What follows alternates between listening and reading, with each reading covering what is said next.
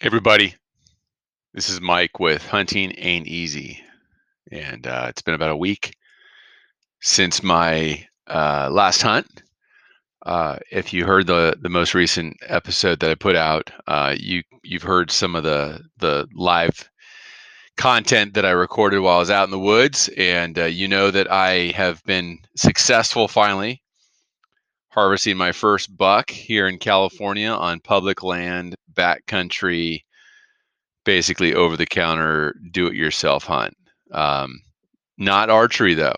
I was gonna say it's the hardest way to go, but it's not. If this had been with the archery equipment, then I think I could say that in good conscience. But this was during the general season, so I had a rifle with me, and I just there's been a number of things I've wanted to sit down and talk about, and so this is going to be a little bit of a rambling episode, all hunting focused, and things I've learned, I think I've learned, lessons good and bad in the backcountry and whatnot, and as well as we'll focus on the specific hunt, Thursday evening to Sunday midday. Um, that was the adventure I had last weekend with my first buck, and so bear with me. I think there will be some interesting moments here for you, and I think if you're like me in the sense that you're constantly evolving and learning and adding to your overall skill set in terms of hunting, hopefully I'll have a few tidbits of information that'll be valuable for you, and you'll find uh, good for the knowledge base as well as just generally entertaining. Um, I think at kind of a high level, one of the things that clicked with me back in August when I went on my archery hunt, um, was that there's a significant difference between scouting and running trail cameras. Um, I was on public land in one of the D zones, uh, trailhead around 6,000 feet, hiked in. First night around 8,400, and then the rest of the hunt was in the 9 to 10,000 foot range. And in that area, I actually ran some trail cameras last year, and I ran some trail cameras again this year. And something that I found is that, you know, drive 3 hours, hike 3 to 4 hours to get into the area. At this point, I'm 7 to 8 hours invested just getting into the area I'm going to hunt, setting trail cameras up. Um, it takes time. You got to scout where you're going to put them. You got to get there, hike there, set them up, check them, make sure they're working right, hike to the next one. Basically, setting up a handful of trail cameras in an area like that, backcountry, it's a 2-day deal. It's a get there, hike in, set a couple up, camp, set a couple more up, hike out, drive home. And so it's time consuming. And that's just the setup. And then if I want to check those cameras, um, before the season starts, if I'm hunting that area this year and I want to rely on the information I can get for those from those cameras for this season, then I've got another, day and a half to 2-day trip down there to check the cameras, uh, and then take some time at home to really go through the what was on the cards, see what kind of images I've got, see what kind of animals I've got, and try to learn something interesting from those that what I've the information I now have. Um, so that's 2 trips to take inventory, and I'm generally moving as quickly as I can. So I'm hiking, bushwhacking, hiking overland, no trails typically. I'm not moving as though I'm trying to see deer while I'm there. I'm just moving from point to point, trying to figure out where to put these cameras, get them set up, and then move to the next one. Which means in those 2 trips, I really haven't been scouting. I mean, obviously, I'm taking note on water sources and where it might be a good spot to camp. And if I do see animals, fantastic. If I'm staying overnight, I'm gonna glass some in the morning, a couple hours maybe. The evening that I'm there, I'm gonna glass some. But I'm not treating it like a real scouting trip. So at that point, I've got 4 days of time invested in a handful of cameras, and I haven't really been truly scouting. And I've pulled those cards once, and hopefully more than half the cameras are productive in telling me something. And if they're not productive in telling me something, I'm going to move them, which takes more time. And I won't know what that spot's going to tell me until I check them again. So what I'm getting at is that on that 6-day hunt, it's supposed to be a 9 or 10 day hunt, but remember I broke my bow sight and hiked out early. So on that 6-day hunt, I had checked the cameras that were there one time going into that hunt, and thankfully I had some pretty good images and videos of bucks, so I had some ideas about where to be, and I'd run cameras there the year before too. Um,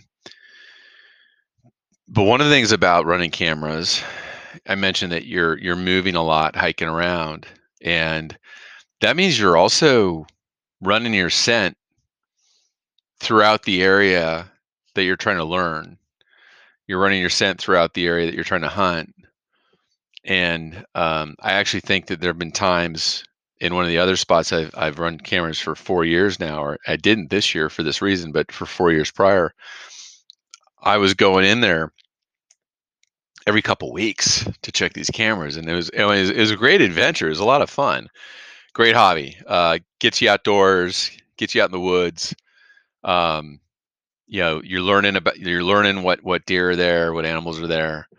But traipsing through, the bedroom, the dining room, and the other bedroom of these wild animals, the deer, they start to become annoyed by the amount of foot traffic that they're experiencing, and they start to work on other paths of travel, or they just become a little more keyed up and more sensitive to changes of scent, human scent in the area. And so I actually think in the past I've been too active with the cameras in an area, and actually my scent by being there so much has negatively affected my ability to hunt that zone. And so to a degree, I was aware of that this year with this zone down in Central California. And so not only had I invested before the hunt 4 days of setting up cameras, getting down there again, checking them. That's time that I didn't spend truly scouting. And what I mean by that is the time that I was hiking around from point to point, I could have spent, up on a ridge, um, an entire day or two just just watching the wildlife from up high, watching the the timber, the edges of timber and open space, looking for those open pockets where deer are going to hang out. Um, and so it clicked with me when I was down there for that August hunt that there's definitely a difference between running trail cameras and scouting. Um, and I need to differentiate those in my mind and in my planning significantly. And so I just wanted to share that with you. I love trail cameras. I've got trail cameras in a handful of places this year, and I think I'd already kind of keyed into this idea early this spring because I put some cameras up into some of the X zones that I hopefully will get to hunt. One of them next year, and the other two, one of them will probably be at least 5 to 7 years out after that. and then the other one might be a year or two out. So kind of looking strategically. But my goal with that is exactly to achieve what I've just described, is like differentiate between running trail cameras to check inventory on animals versus actually doing the scouting and pre-hunt scouting that's needed.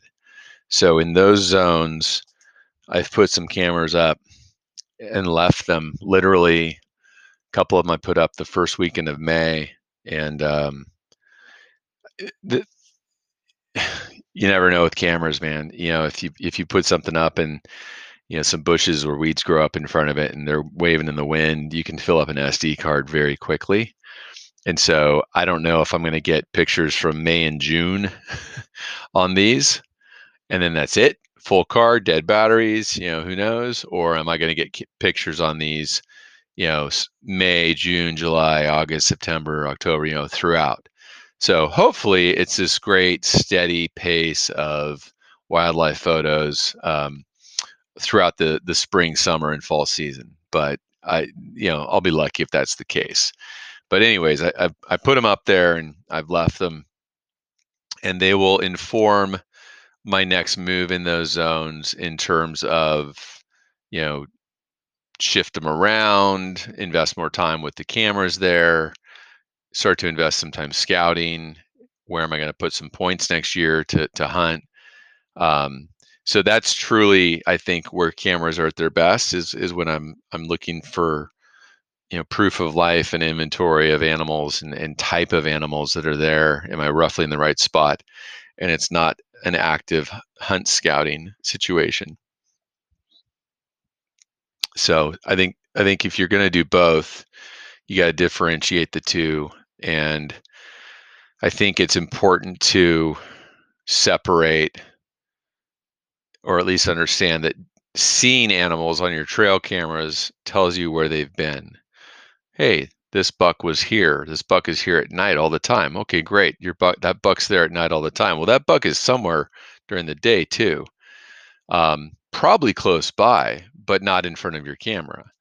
I've lived this, man. I've absolutely lived this experience where I've got cameras that catch bucks frequently, um, and by the time we get into the fall, it's at night, and that's informative. I know there's a buck there. It's probably living within that square mile, if not less, but I'm not seeing where it is during the day. And so, unlike getting up on a ridge and doing some scouting, or just sitting and watching, um, if I've got some broken timber where I can look down into some timber and watch for animals to move by watching over several hundred-acre area, um, I might see more that way than just knowing that a buck cruises through this camera zone, this camera area at night. Uh, so how's that relevant to this last hunt? Um, I have to. It's almost, I'm going to contradict myself to a certain degree, um, because in this last hunt, the cameras that I had in this basin were actually very helpful. Um, and I guess this is where you can take some camera information and dissect it and come up with a theory that may or may not help you in your actual hunting. But this area that I hunted last weekend and was successful with, um, I it's a big, classic Sierra Nevada basin. There's a ridge that runs in the, we'll say 8,000 foot range, and then the basin itself. There's multiple basins. There's a basin, and then some finger ridges that shoot out from at the sides, and there's another basin beyond that. And so, you've got your big basin. It's a mile or two across, and it's got finger ridges that go down in it, and different cuts, and it's got exposures from one side that are kind of southwest exposures to the other side of the basin. It has practically like a northeast exposure. It doesn't quite make a full circle, but it's like 270 degrees of a circle. And so you've got a lot of different exposures, and you've got different drainages within it. And then, of course, they all come together roughly at the bottom. And so, you can find a basin that matches this description in every zone, every county, every zone, up and down the Sierra Nevada, and probably in every high alpine zone in the western United States. Um, so I had a few cameras effectively placed across the basin in a few different spots. And when I got in on Friday, actually I got in Thursday evening with the intent of scouting Friday, and so got in Friday and started checking these cameras. And the first couple cameras that I checked, and I was checking them kind of sequentially across the basin. And so the first couple cameras I checked had a lot of deer activity on them, like daily. And so they were in good spots in terms of seeing wildlife. Um, Daily fawn and doe activity. There's three of them like this. Daily fawn and doe activity, high traffic, middle of the day, morning, evening, um, of different levels of nighttime activity, and but zero bucks. One of the cameras had a single buck on it at one point, but the others had 0 bucks on them, which I thought was remarkable. Um, you know, these blacktail hybrid mule deer, whatever you want to call them, here on the western slope of the Sierra Nevada, in the D zones. They're not patternable to the degree that they use the same exact trail all the time. But they use the same general areas. They move from point A to point B uh, at similar times of day. Within any part of the season, they'll do some of the same things. And so I thought it was remarkable that these cameras had effectively no buck activity on them, but a lot of fawn and doe activity. And so I can't remember, I think somebody said on like Facebook, if you're seeing lots of does, then you're in the nursery, and don't hunt the nursery. The nursery is not where the bucks are going to be. And I've felt the same way about the area I hunt in Central California, because when I get get on the trail at 6,000 feet, I always see a doe or two. I always see a fawn. I always see, um, an animal that's not legal there in that 6,000, 7,000 foot elevation. And then as I get higher up, um, I continue to see does and fawns, but I also start seeing bucks more often. So, anyways, in this basin where I was in last weekend, we'll say three of the cameras, lots of traffic, lots of activity, uh, totally patternable, but fawns and does. And then finally, when I got across to the other side of the basin, um, into the more lush timber area where there was still some water in one of the drainages. Um, I'd say of the seven like cuts throughout this basin that were drainages of their own that eventually fed to the same creek at the bottom, of these seven at the time, I figured out that one of them had water. It turns out two of them had water if you go deep enough down. But this one camera, literally in series, at the end of the series of cameras across the basin, had bucks on it. It had frequent bucks. It also had some of those same fawns and does, but it had the bucks. And so I was like, okay, this is where they are. This is the pocket of area. They're on this side. I think it had more of a northern exposure, northern and eastern exposure, as opposed to the western and more southern exposure that some of the other spots had. But that's where they were hanging out, and they were clearly hanging out with a tighter pattern than the does and fawns, because the does and fawns, assuming these are the same animals that I've seen, you know, two fawns and a doe, spots on the fawns at the same time, they're cruising all over the place. It may have been multiple does and multiple fawn sets that I saw, and so maybe they weren't the same, and they weren't traveling that much. But anyways, in this one area, this is where I started to see multiple bucks on these cameras, and some really impressive bucks too, like some bucks with 3 by 3, 4 by 3, two by two forky, but with really deep forks, tall antler. Um, so that got me jazzed. That got me pretty excited. And so in this one instance, I will have to say that the cameras not only gave me a story about what animals were in the area, but also that there was some differentiation, that one side of the basin was very different in terms of buck behavior than the other side.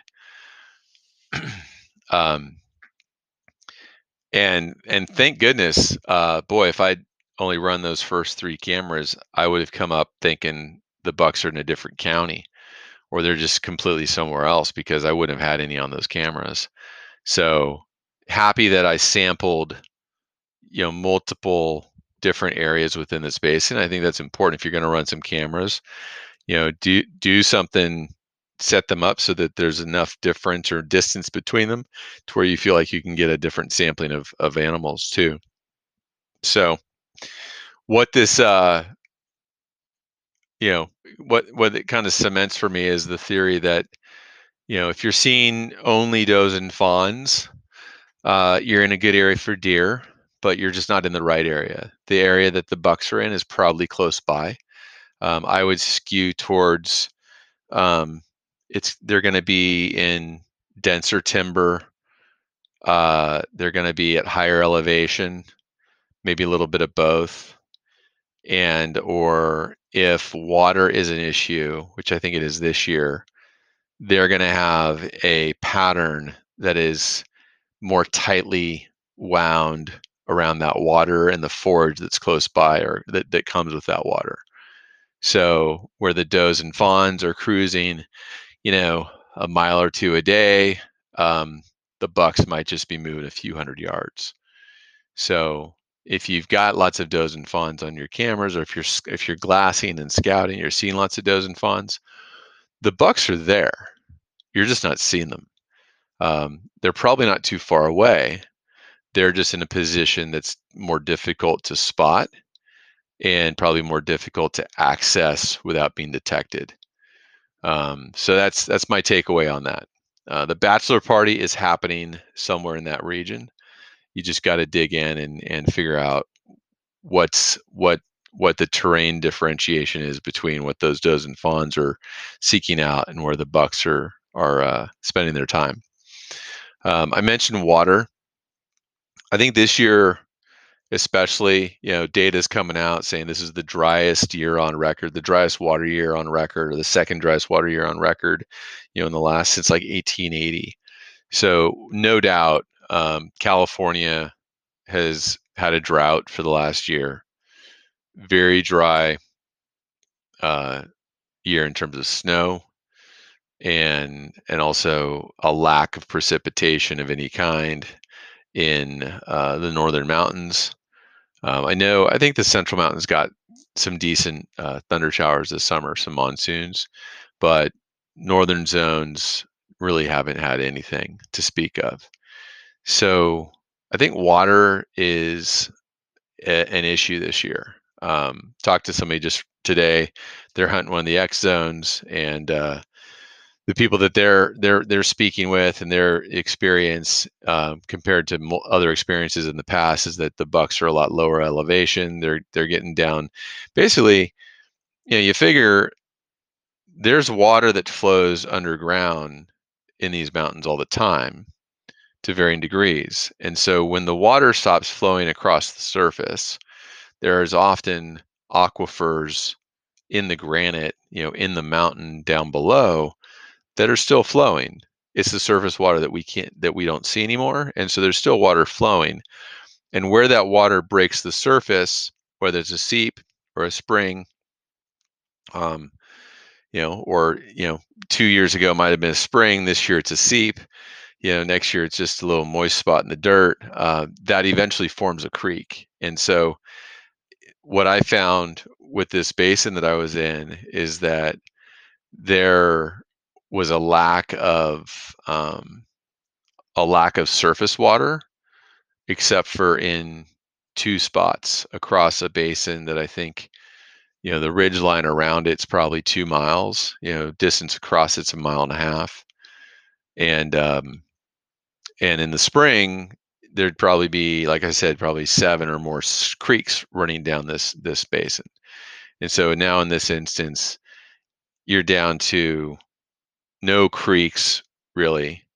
You got to get 1,000 feet off the top to get into real like, running water of any significance. And so, water is important for a couple reasons. It's important for the hunters, of course, because we need it if we're going to be back there for a few days, and it's important for the bucks too. Um, so, identifying when you're out there scouting and there's creeks running everywhere and there's still snow melt. Um, it's easy to forget about the water issue when there's plenty. But fast forward, from your early July scouting or even your early August scouting, go forward a month to 6 weeks to 8 weeks. And if it hasn't rained, um, you got to think about what's that water going to look like? What are these seeps going to look like? What are these springs going to look like? And how is that going to tighten up the pattern for the bucks? How's it going to tighten up the pattern, for all the wildlife? And then what can you do about it? What can you do to benefit from it? So definitely keep that in mind. And then the other thing is for yourself, you're going to expend a lot of energy getting into the backcountry if you're doing backpack hunting. It's still warm out there. Mid-September, it's in the 70s. It's sunny. You're gonna sweat like a beast. It could be, even if it's cooler air and windy, you might feel like, oh, it's not that hot, but that wind will strip moisture from you so quickly. And so you really need to be thoughtful about, well, what are you going to do for water? And I hiked in Thursday evening with more water than I like to carry. I usually just like to carry 2 or 3 liters. I hiked in with 5 liters because I knew I wanted to I want to get in that evening, but I also want to spend the entire next day scouting. And I wanted to have that time, that water inventory on me in order to have the next day to find water, to figure out what's the water situation in here. And am I going to stick with it? If I'd gotten back in there and I was going to have to drop, 1,500 feet down every day just to get water for the day, and I was going to spend 2-3 hours a day for water, I might have said forget it. Like, I might have just pulled the plug and bounced. um, so I hiked in with about 5 liters, and by, I think, about midday, 2 o'clock or so the next day, Friday, I had located a spring that was going to be able to supply me. And interestingly enough, so in July, when I was in there about 10 weeks before, there there's this spring or creek that was running down. The snow was gone, and this is water that was just coming out of the mountainside. So it was, beautiful, fresh. There was a little bit of a puddle, and I actually kind of dug the puddle out with my hands. I got in there and kind of scooped out some of the dirt and gravel from the base of this and used that to kind of build up a little bit of a berm. And so I went from this puddle that was, 3 feet round, 3 inches deep, to something that was, 5 feet around and about 5 inches deep. And yeah, it's a total crapshoot. I don't know if this is going to stick. Is it going to, A, will the water continue to get flow, and B, will this little berm, this earthen dam that I built, with gravel and dirt and sticks and stuff, will it last, or will it get blasted out somehow or just erode? But anyways, by about 2 in the afternoon on Friday, I'd gotten back to this spot, and confirmed that the water coming into this was down to an absolute trickle. It was not enough to where like you could just put a Nalgene bottle up under a rock and catch it falling. It was just an absolute, surface level trickle that was coming into this puddle, and there's pollen and dirt basically on the surface of the puddle. So the puddle was not quite that crisp, clean, lovely cold water that you like to get out of the mountain earlier in the year, but it was functional as a source of water. So um, that was good. I found that, and so you really have to plan your water game, because there is, well, a couple things. Hiking in with a significant supply of water is no fun at all. It's just heavy. um, I don't want to do it. I don't want to hike in with 3 days worth of water. Forget it. Um, and then the other thing is, once you're back there, water's critical. Like, you can get yourself into trouble, even when it's not that hot. You can get yourself into trouble if it's super dry and you can't come up with a decent water supply. So definitely keep that in mind. Um, Additional wrinkle to the story, of course, is that in this spot, um, this is the spot where I'd had a camera in this area too, and I thought, well, and this is the spot where these bucks were showing up on the camera. So I'm immediately like, double-edged sword. Well, I got to get into this spot to get water. Cool. I got to get in this spot, and I'm going to put my scent all over the place, and it's going to scare these bucks away. Not cool. So if you're down to the last spring on the mountainside, you're going to be sharing it with a lot of other wildlife, and they may not take kindly to your scent. So just keep that in mind. Um, anyways, we'll talk about the hunt a little more. Friday, I scouted, I checked these cameras, figured out that it seemed like the bucks were on one side of the basin, and definitely not the other side of the basin. Um, and once I'd done that, I continued to hike along the trail. Thankfully, there's a trail in here that could kind of interconnect these different ridges and basins. And so continue to hike down the trail a little bit, and went another mile or so to check out the next basin, which I really hadn't scouted much at all. But it's super bucky. It's got multiple different ridges, finger ridges. It's got some cliffs. It's got what looks like a meadow down at the bottom. Lots of moisture down there. It's got many different kind of channels that wildlife could go up and down throughout the basin, change in elevation easily. It's got broken timber in several spots where you can literally see through into the timber and see what might be bedding areas and foraging areas. The open slopes have sage, as decent forage, and so it just looks like this buck heaven. And so I went over there and spent most of the evening and glassed it. And I thought, I'm going to see some bucks stepping out. I'm going to see some deer stepping out, once the sun gets behind the ridge and we've got some long shadows and indirect light. So things start cooling down. I'm going to see bucks. And so I sat there until about 10 minutes before sunset, and no dice. So 3 hours, 3 hours glassing, just nothing. So that's always frustrating. But that's often my experience with evening glassing. But anyways, no deal, no deal. And at this point, on Friday, what did I see? I saw, uh, I did see a couple deer on kind of an exposed ridge down in the basin, around 9 to 10 a.m. I saw those two deer. They bedded off in some shadows and some timber that I would never have seen them glassing over them. I would have just glassed right past them.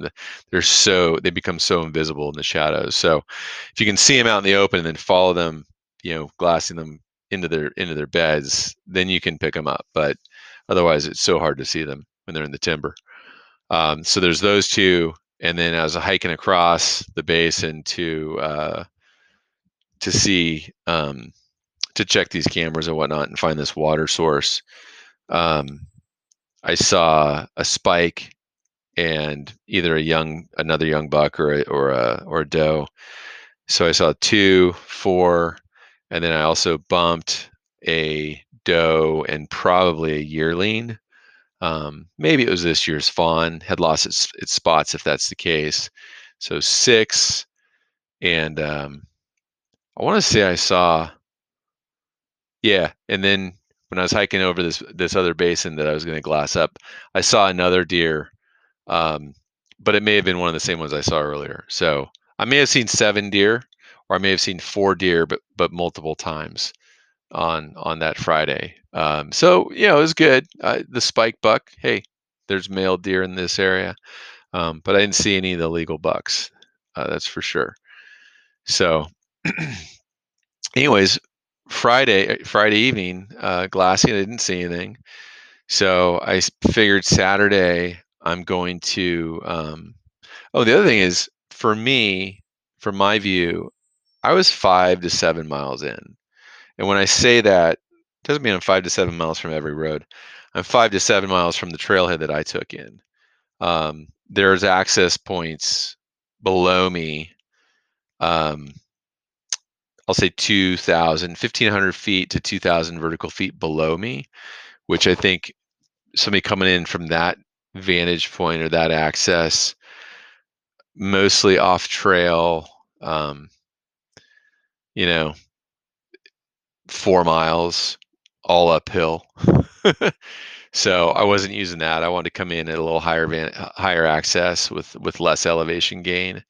And then the difference between hiking on a trail and hiking um, on going overland is just so different. Like you can move pretty quick when you're on trail.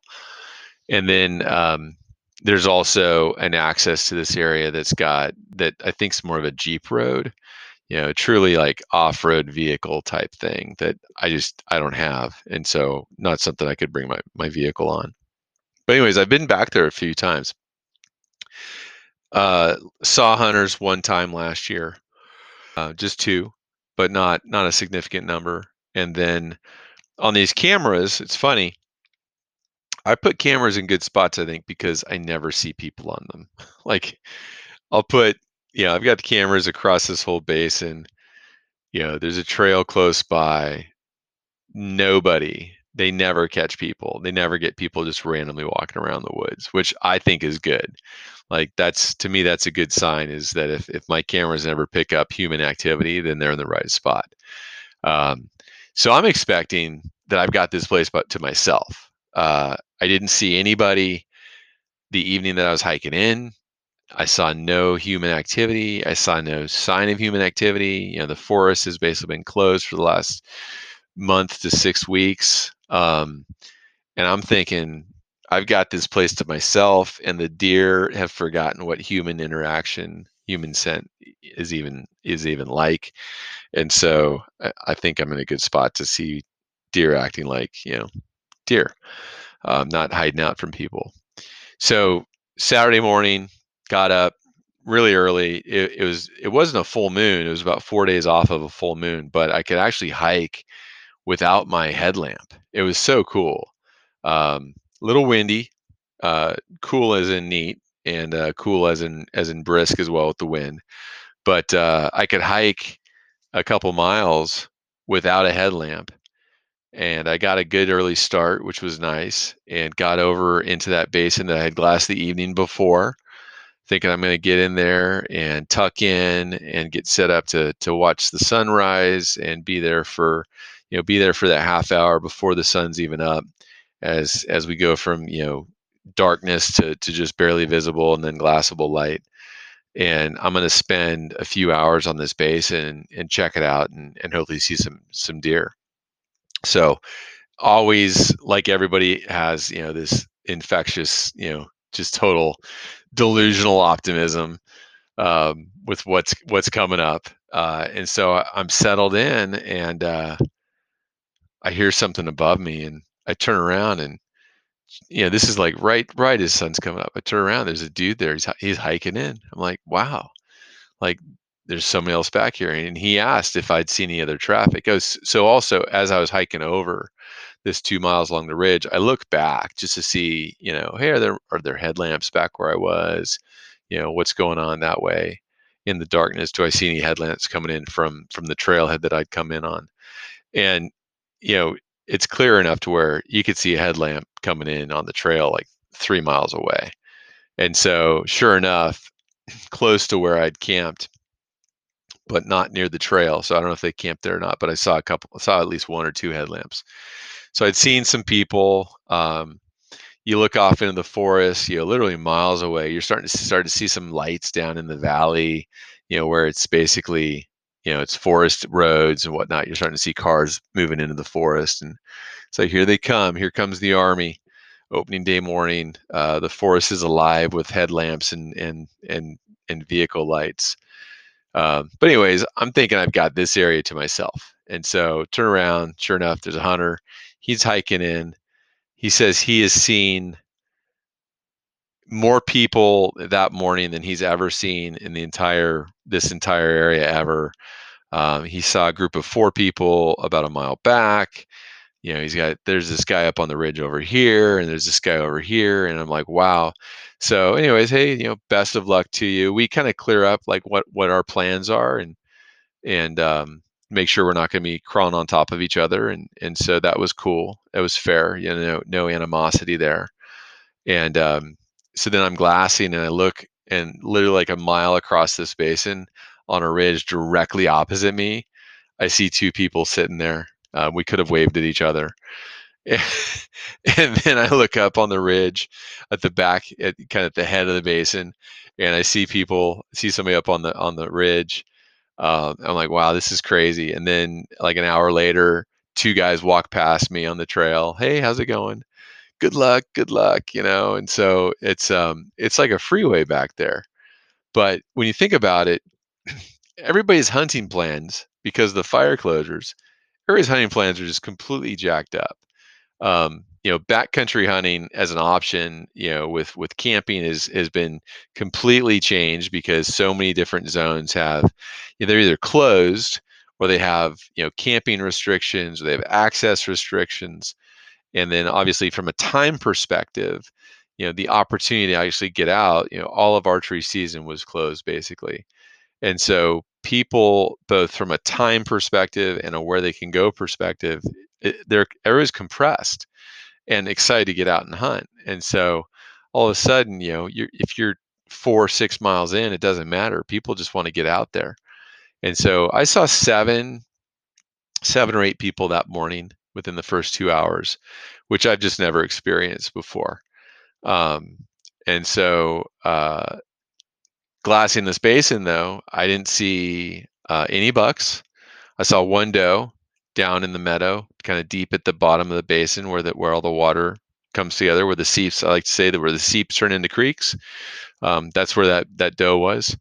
But I don't know if there were any bucks in that basin or not. But man, they weren't moving, and I wasn't seeing them. So by about 9 a.m., I decided to get up and head back to the basin close to where I camped, a little north of me, and wanted to head back in there. And at this point, I decided that I was basically gonna creep down through, kind of still hunt through the timber that was above and then along the creek, or the spring, the trickle of water. That was on this one side of the basin where it seems like the bucks may have been a little more active. And so my theory was, you know, kind of hike slowly, check some of the finger ridges, get out on some of the points, just to do a little bit of glassing over the next couple hours to get back, kind of cover this mile or so backtracking over about a 2 hour period, and then get back in there in the timber and basically take, as much time as it needs, go 5-10 yards of a shot, sit down on my butt and just observe what's going on in the woods. And so between like 11, well, between 9 and 1 p.m., I worked my way back over there and then worked my way back down. And I got to a spot where um, I had about 150 yard view or vantage point overlooking uh, this area where my little seep was that it turned into that I was using for water. And looking down this slope, um, I had like say 30 to 50 yards clear view width, and then about 150 yards view downhill distance.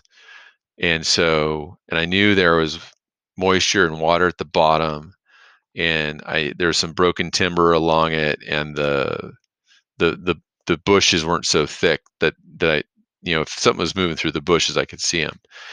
So I just figure I'm going to set up here, and there's a lot of hunters in the woods, and they're moving around, and they're probably going to bump deer and disturb the deer from their daytime beds, and so my best opportunity is going to be to sit still and not be the one that's bumping them, um, and just watch.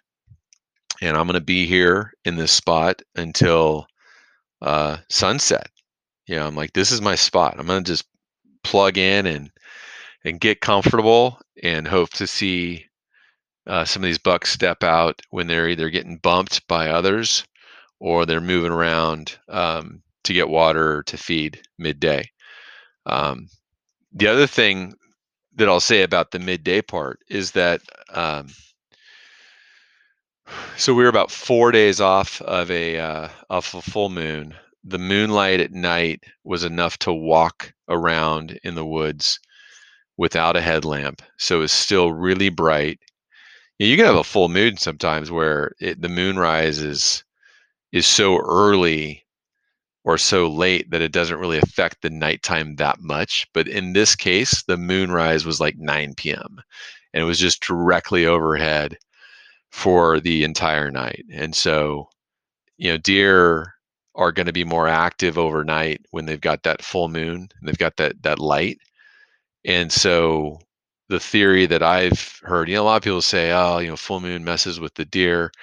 I think it may change their habit from being super active right at sunrise because they've been up feeding a lot, but they're going to get up and move. And the anecdotes and the theories that I've heard is that when you've got a full moon, deer are more active during the middle of the day because they got to get up and feed, they got to get up and water, they're going to move around some, every 4 to 6 hours. And so if they were up a lot at night and then they weren't up a lot, say 6 a to 9 a, then basically that midday portion, they're going to get up and move around more. I'm new enough to this where I don't know if that's true, but I will say that I saw a deer on Friday moving around between 9 and 2, 9 and 1, quite a bit. I don't think I was the one bumping them exclusively, and so they were up moving around some.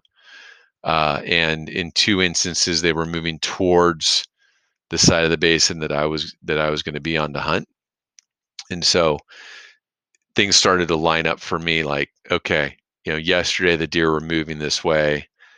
Um, I look back at some of the camera images that I had, and the bucks that were moving around this spot. They were on camera midday, like 4 days before the full moon. So roughly the same amount of light at night, same kind of disruption, same kind of pattern as the light that we had at that during the hunt. So I'm like, all right, well, if they were there midday, 4 days before the full moon, maybe they'll be there 4 days after the full moon too, because the amount of light's the same. So I'm just trying to weave together as many theories as I can, try to make this add up to something that I can use. And so I sat down in this spot expecting midday or afternoon movement, expecting that with the broken timber, I could see animals coming or going from through this area or into this area. And then also thinking that the water source was going to be meaningful to them as well. So sat down, got in, tucked in with kind of behind me was a thicket of um, kind of twisted up, pine trees, conifers that were all twisted and contorted, probably from snow load, every year. And I just figured I'd just sit my butt back into these things and see what's going to go on. And so as soon as I sit down, I get settled and I look down slope, glass it for a minute or two, and then kind of start fiddling with my stuff and getting it arranged. And then glass it again, and boom, like literally, I've been there for 5 minutes, and there's a buck standing down there just looking up at me, and I didn't see him walk in, so I don't know if he was bedded there. I don't know if he just walked in. I don't know what, but he's standing down there looking up at me, and I'm gonna be like, oh shit, it's getting real. Like this is the real deal. And so I glass him with my binos, and he's just looking right up. I don't think he can see me per se. He could see there was some movement. The wind, also, I'll note this. I didn't want to get into this area. The winds in the mornings were kind of moving across this area in such a way that my scent would have been blown down to them, but the afternoon winds were steady, just straight in my face. So coming uphill and directionally in my face, and so there's no way he was gonna smell me. Nothing downslope of me was gonna smell me at this point, so that was good too. Um, Got to keep an eye on what the wind's doing with your scent. Um, Anyways, he's standing there looking at me, and I'm like, okay, grab the rifle, range it, grab the rifle. um, I look at I had screenshot kind of the ballistics chart for my rifle and the load I'm using and the elevation I'm at. I'd screenshot that, and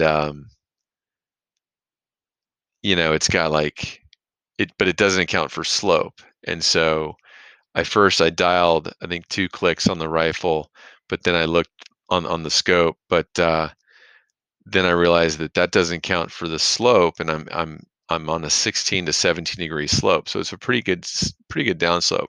So at that point, I'm like, I'm gonna take time to put this into the Hornady ballistics calculator on my phone, plug that in, and it ends up being like 1 click different. So I back it off a click, and now it's like, okay, I got to do this, and the buck's still there. But it's only been a minute, but for me, I'm fiddling all over the place, and my heart's starting to pump, and hands are shaking, dry mouth. It's like everything, um, total buck fever kicking in, and I'm trying to get comfortable with a shot on this downhill slope, trying to figure out how to use my backpack as a rest. Can I do this without a rest? And I'm not satisfied with anything. And then I realize there's this stump right in front of me. It's like 2.5, 3 feet tall. I'm like, that's it. But it's like it's 6 feet in front of me. So I got to scooch down to it. I'm thinking, all right, I'm going to scooch down to the stump. Buck's going to bail. But I scooch down to it. Buck's still standing there. And so I set up, kind of pull off, set up. I probably set up and put my scope on him like 4 or 5 times through all this, and finally get set up.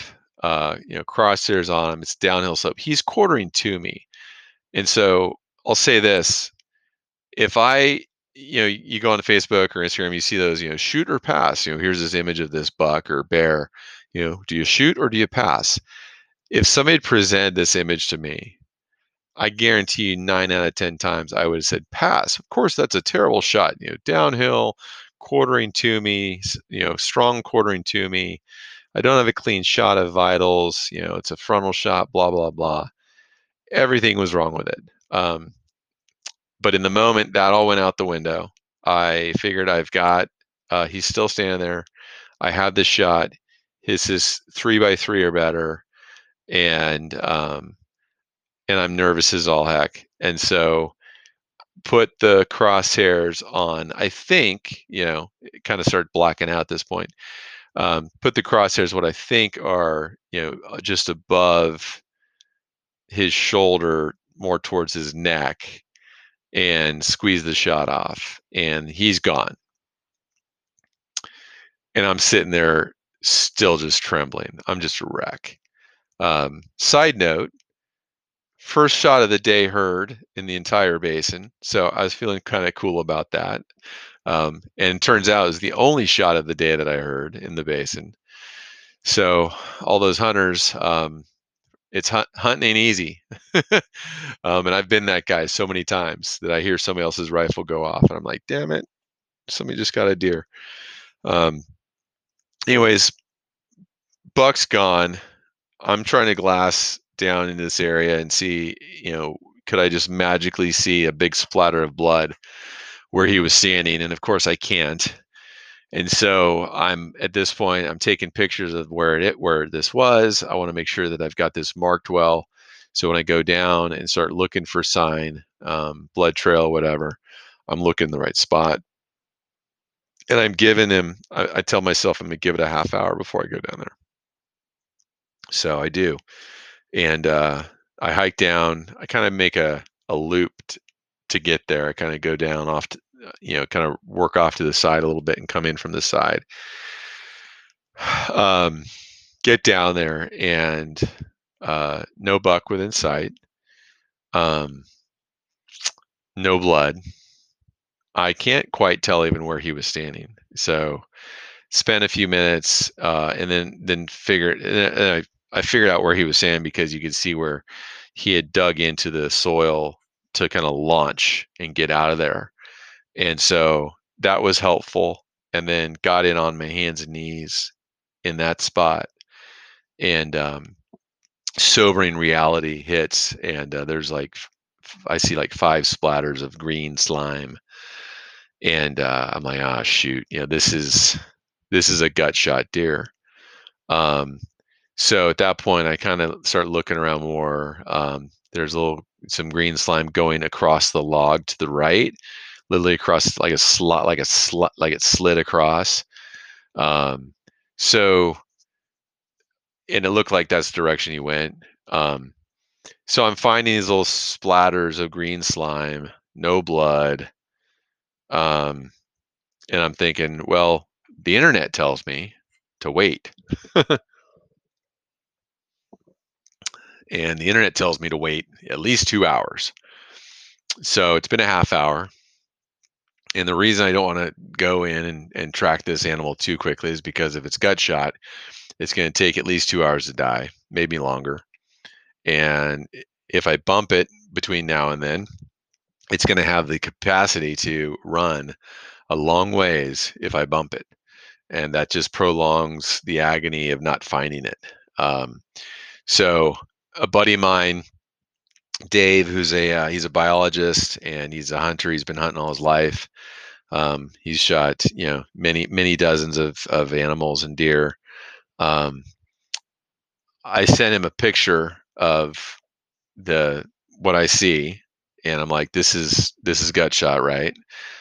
What's next? What's your advice? And he actually suggested 4 to 5 hours waiting, or actually 3 to 5 hours wait, and to give it plenty of time so that when I do find it, it's dead. And, on the basis that it's probably only going to go initially, a couple hundred yards at most, if not even less.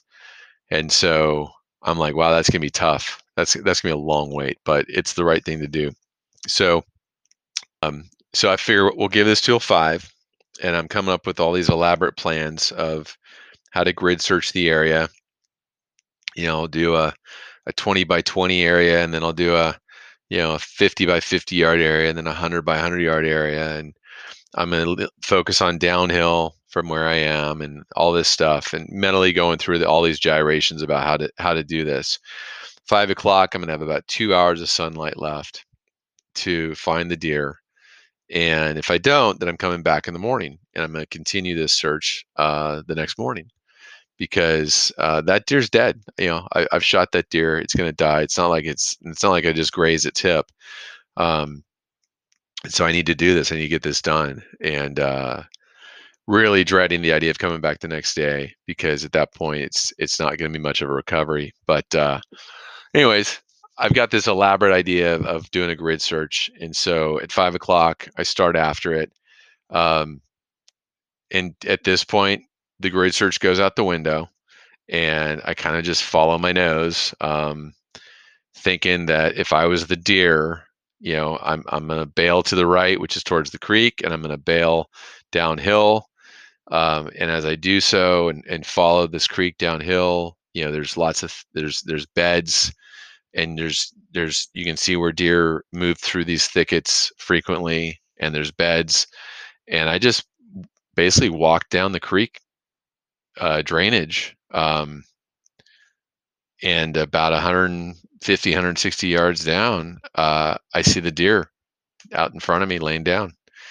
And so, complete luck. I don't know. I'll say maybe there's some intuition that was right.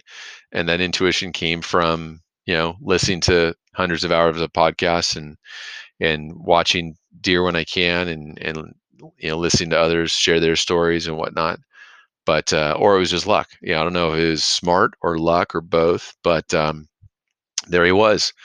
And you can, you've probably, you can see the video on Instagram, where I talk through, like, okay, I found him. Now I'm going to go up and check him out. And so got down there, and beautiful buck, just really beautiful face. I mean, gorgeous deer, cool rack, first buck ever.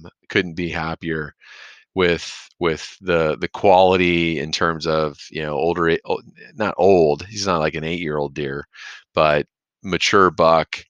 Um, that has seen a few seasons here on the mountain, and I found him within 10 minutes of when I started walking for him, looking for him. I am certain that if I'd followed that path earlier, I don't know how much earlier, but there's a point at which if I'd followed that path earlier, I would have just bumped that deer. There were several active beds between where I shot him and where I found him that he could have used in those 2 hours. Entirely possible he did, but I'm certain that there's a point if I just gone bailing down looking for him like an hour after, he probably would have bounced, and it would have made things a lot more difficult. So, anyways, I'm glad I didn't do the whole grid search that I was plotting in my head, because that would have taken me the wrong way and wasted a lot of time, and I probably wouldn't have found him that night. So I got down to him pretty quickly, 5:15, and took a couple pictures, and then at that point, it's like, okay, the work is on. This is a good size animal, and I've got some work to do. He's been gut shot, which means I've got some meat to protect or try to salvage. Um, and my it kind of threw me off, though. In all honesty, my preference, in my very limited history of field dressing animals, since the only one I'd killed before was a bear, the year before, my preference is to use a gutless method. You know, is to come down the back, come down the dorsal, the spine, dorsal cut along the spine, and start peeling, pulling the skin off, and and then taking the major meat groups out. Taking the shoulder, taking the hip, hip roast, butt roast, whatever you want to call it. Taking the back straps, flip it over, do the same thing. Um, what threw me off in this case was that he was shot uh, low and through the gut. The exit wound was right, imagine where a deer's belly button would be. The exit wound was like right there, center of the gut, on the bottom of his belly. The entrance wound, I wasn't sure where it was until I got a little further into breaking them down. But I knew he was gut shot. And I also had the complicating factor of, do I want to recover the cape in such a way as to be able to do a, like a shoulder mount, do a really good, taxidermy mount with of this deer,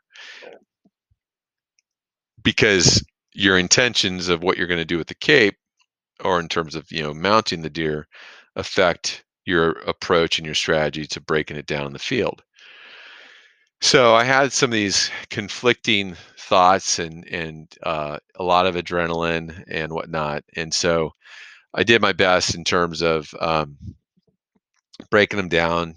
Gutted it initially, but probably didn't do a very good job of gutting it since it was already blasted through the stomach. Broke it down, got the hindquarters out, got the front shoulder out, got them flipped over to the same, got the back straps. Um, I was What's ironic is I didn't do as good a job dressing and breaking down this deer as I did the bear. And it's just so weird to me that, second time with a smaller animal, um, with skin that's easier to cut in the shade as opposed to out in the sun, that I didn't do as good a job with this deer as with the bear. But it is what it is. We all have our learning path and process. And so, anyways, got that all work done. Took about 2 hours. I look forward to being better at this, and I look forward to being faster at it.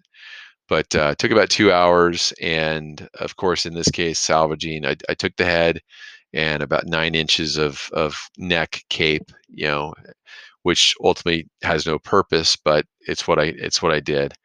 Um, and loaded up the pack. And so I figured out in retrospect, because I figured out how much weight the major meat components were and the head. So I figure my pack at that point with all my optics, my gun, the gear that I had out for the day, the water that I still had, and the deer was probably about 85 pounds. And I had about a 600-foot climb to get out of this basin. Um, and then about a 2 mile walk. About a half mile of that was the climb out, and about a 1.5 mile walk on the trail. And so this was just grueling, and I was tired and mentally just shot. And so I made a couple bad decisions in terms of getting out of here. I said, "Oh, I'll just walk laterally across the basin," you know. But there's all these finger ridges and all these drainages, and of course one of them had to have water in it, which means the bushes around it were super thick. I could hear the water just trickling, and the bushes were impenetrable, so that screwed me up. Um, but Ultimately, it took about 3 hours to climb out of this basin and then get to the trail. Probably an hour and a half of it was that first mile, and then the other hour and a half was the mile and a half on the trail, and got back to camp. Um, so thankfully, at this point, I'm up on the ridge, back at camp, and the wind's blowing, so it's probably like 50 degrees, which isn't that cool, but it's super windy, which is good for the meat. I could hang it up, hang it all up, hang it in these in the game bags up on a tree, and it's got good cool wind blowing past it, which keeps the flies off, helps it dry out, just beneficial in all ways. And so I'm pleased about that. And laid down. I didn't really lay down until about midnight, and I wanted to get up really early. I want to get up about 4 or so, and get out of the start and get the hike out done with the meat, because I know I'm going to take 2 trips.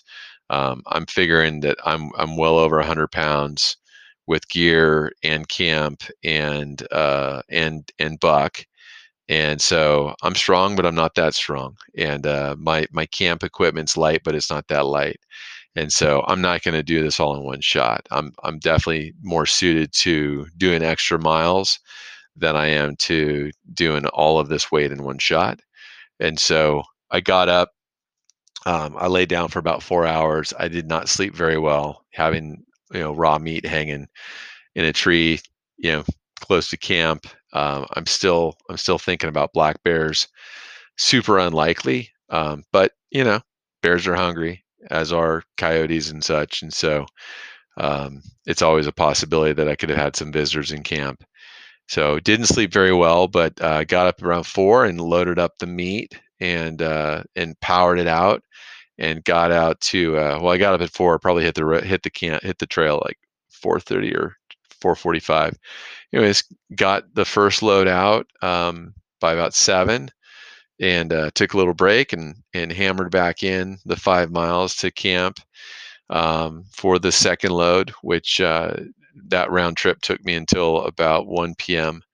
And at that point, I was done. I was, a day and a half into the season, and I had meat in the cooler. I had a pretty cool head with some neat antlers, and I was ready to head home. So that was the trip. Um, I never. It's been a long time since I've ever like thought I would actually say I filled my tag on opening day. But I think it's not the opening day hunt that was successful. It was the many days and hours of scouting and hunting that led to that. When I filled out my tag report, it was like, how many days did you hunt? I'm like, I hunted 197 days leading up to this. Um, you can't put that, but so I put one day. I hunted this tag this season. I hunted one day um, for this zone. So, but it's all cumulative. Um, it's all cumulative, and every day out there, I absolutely know adds up to more knowledge and more experience and better intuition for the next hunt. And I think if you're a newbie like me, then um, just go. Like just get out there. Don't wait. There's no perfect moment. Like you just got to go. If you don't have a tag in your pocket, you want to hunt deer next year, go hunt, air quotes. Go scouting now. If you can go find bucks, without a tag in your pocket in September, then or October, then next year when you have a tag in your pocket, you'll be able to find bucks. Or same thing with scouting a new area. You go out there and scout and do it during the season. Don't mess it up for another hunter. Don't be the hunter that makes a lot of noise and screws it up for other hunters or crowd somebody. But you just got to be out there. That's the bottom line. Um, so what's happened in the last week or so?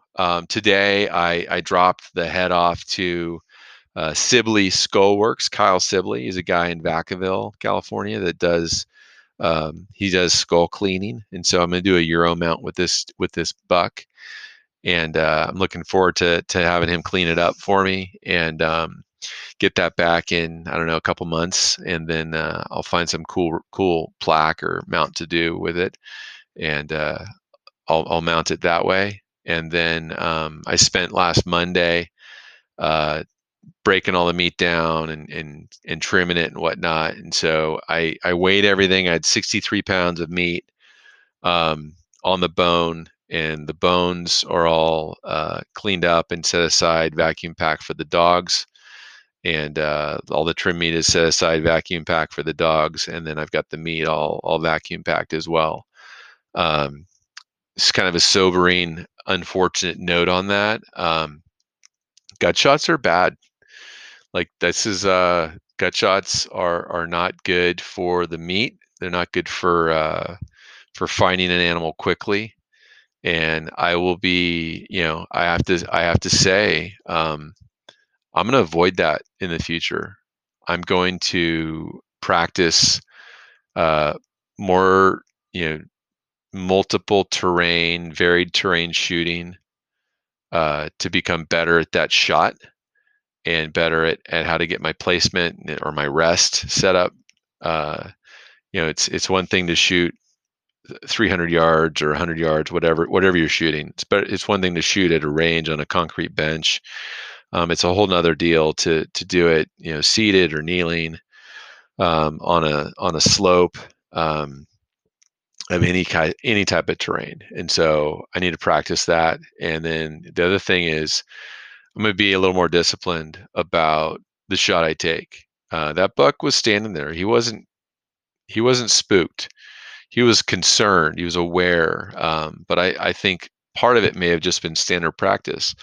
If that buck was coming from a bed and was moving out in the open to go get a drink in this little trickle of water, it probably paused at that spot because it was still back in the trees. It was in the shade, back in the trees, and it was considering moving out into the open. And bucks don't like to step out in the open. They don't like to be seen like that. It exposes them to hunters, it exposes them to mountain lions, it exposes them to all kinds of stuff. And so that buck may have just been stepping pause there to get the wind, to get the sound, to get the sights figured out before it stepped out that extra 5 to 10 feet to be in the open. Um, and so it's entirely possible that I didn't need to rush this shot. I mean, I don't think I rushed it in terms of my back and forth, but it's possible that I could have waited, and I probably should have waited to have a better broadside shot. So practicing these downhill, or upslope or downslope shots, absolutely needed. And also waiting for a better shot on a broadside animal, or better yet, slightly quartering away instead of this hard quartering too. Um, because the fact that I made a bad shot delayed my ability to track and locate the deer quickly. Um, and it also affected the field breakdown, the butchering in the field, and it affected the meat as well. I know for certain that some of this meat is tainted with that gut shot taint. And if you don't know what it is, well, you will when you have it. You will when you get some meat that's that's that's effective. And if you do know what it is, then you know what I'm talking about. And so the dogs are going to get a little more of this venison than I wish I wanted them to. None of it's going to go to waste, but I'm definitely not pleased with myself in that regard. So where this should be like a super ecstatic, high fives, fist pump result, I've got some lessons to take away from it, and I've got some humility to live with in that regard. Um, I'm sure there are I'm sure many people that listen to the podcast that have hunted a lot will say, dude, it happens. And I know it happens. I get that. So I'm not, I'm not going to beat myself up about too much. But hey, we're out there for a couple reasons. We're out there for the adventure, or I'm out there. I'm out there for the adventure. I'm out there for the puzzle, for solving that puzzle, finding that deer. I could do that with a Nikon camera and be excited. But I'm also out there for, you know, taking the process all the way through, which is a successful kill, doing the work to get the animal out, and then enjoying the benefits of that meat. Um, the bear meat that I took out last year is some of the cleanest red meat I've ever experienced. It has less scent to it, less smell to it than does beef from the store. So incredibly neutral. So I know how good it can be, and so I definitely I'm feeling a little sense of humility and disappointment in terms of that. And there's only one person that I can be disappointed with, and that's myself, because I own this entire process. So definitely, take it to heart, in terms of your own shooting. Uh, Buck fever is a real deal. Uh, if you were presented with this picture on a postcard, shoot or pass, what would you choose? What would you advise somebody else to do? Give this stuff some time. My guess is I could have sat there all day. That buck might have bounced out, and other bucks would have come in later, or as a lot of the podcasts I like to listen to talk about, if you don't spook the deer today, there's a good chance it will be there tomorrow. Um, and so that also is truth. I could have sat there and watched this buck, and it was Saturday. Could have sat there and watched this buck do his thing. If he never presented the right shot, I could come back to that spot same time the next day, and there's a very good chance that that buck or one like him would have been doing the same thing the next day in that same spot.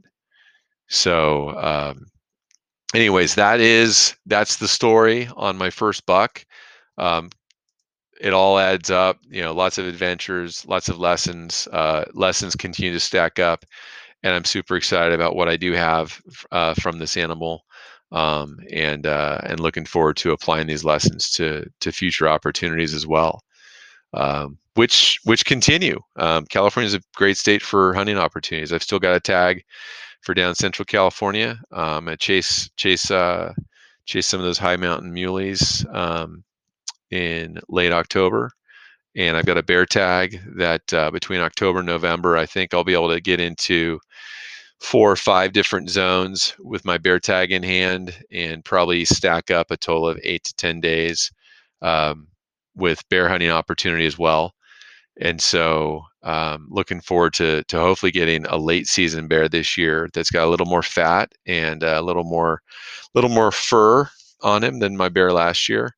And I've also got this lonely tree stand. I've got this tree stand I put up in the woods, in an area that's been closed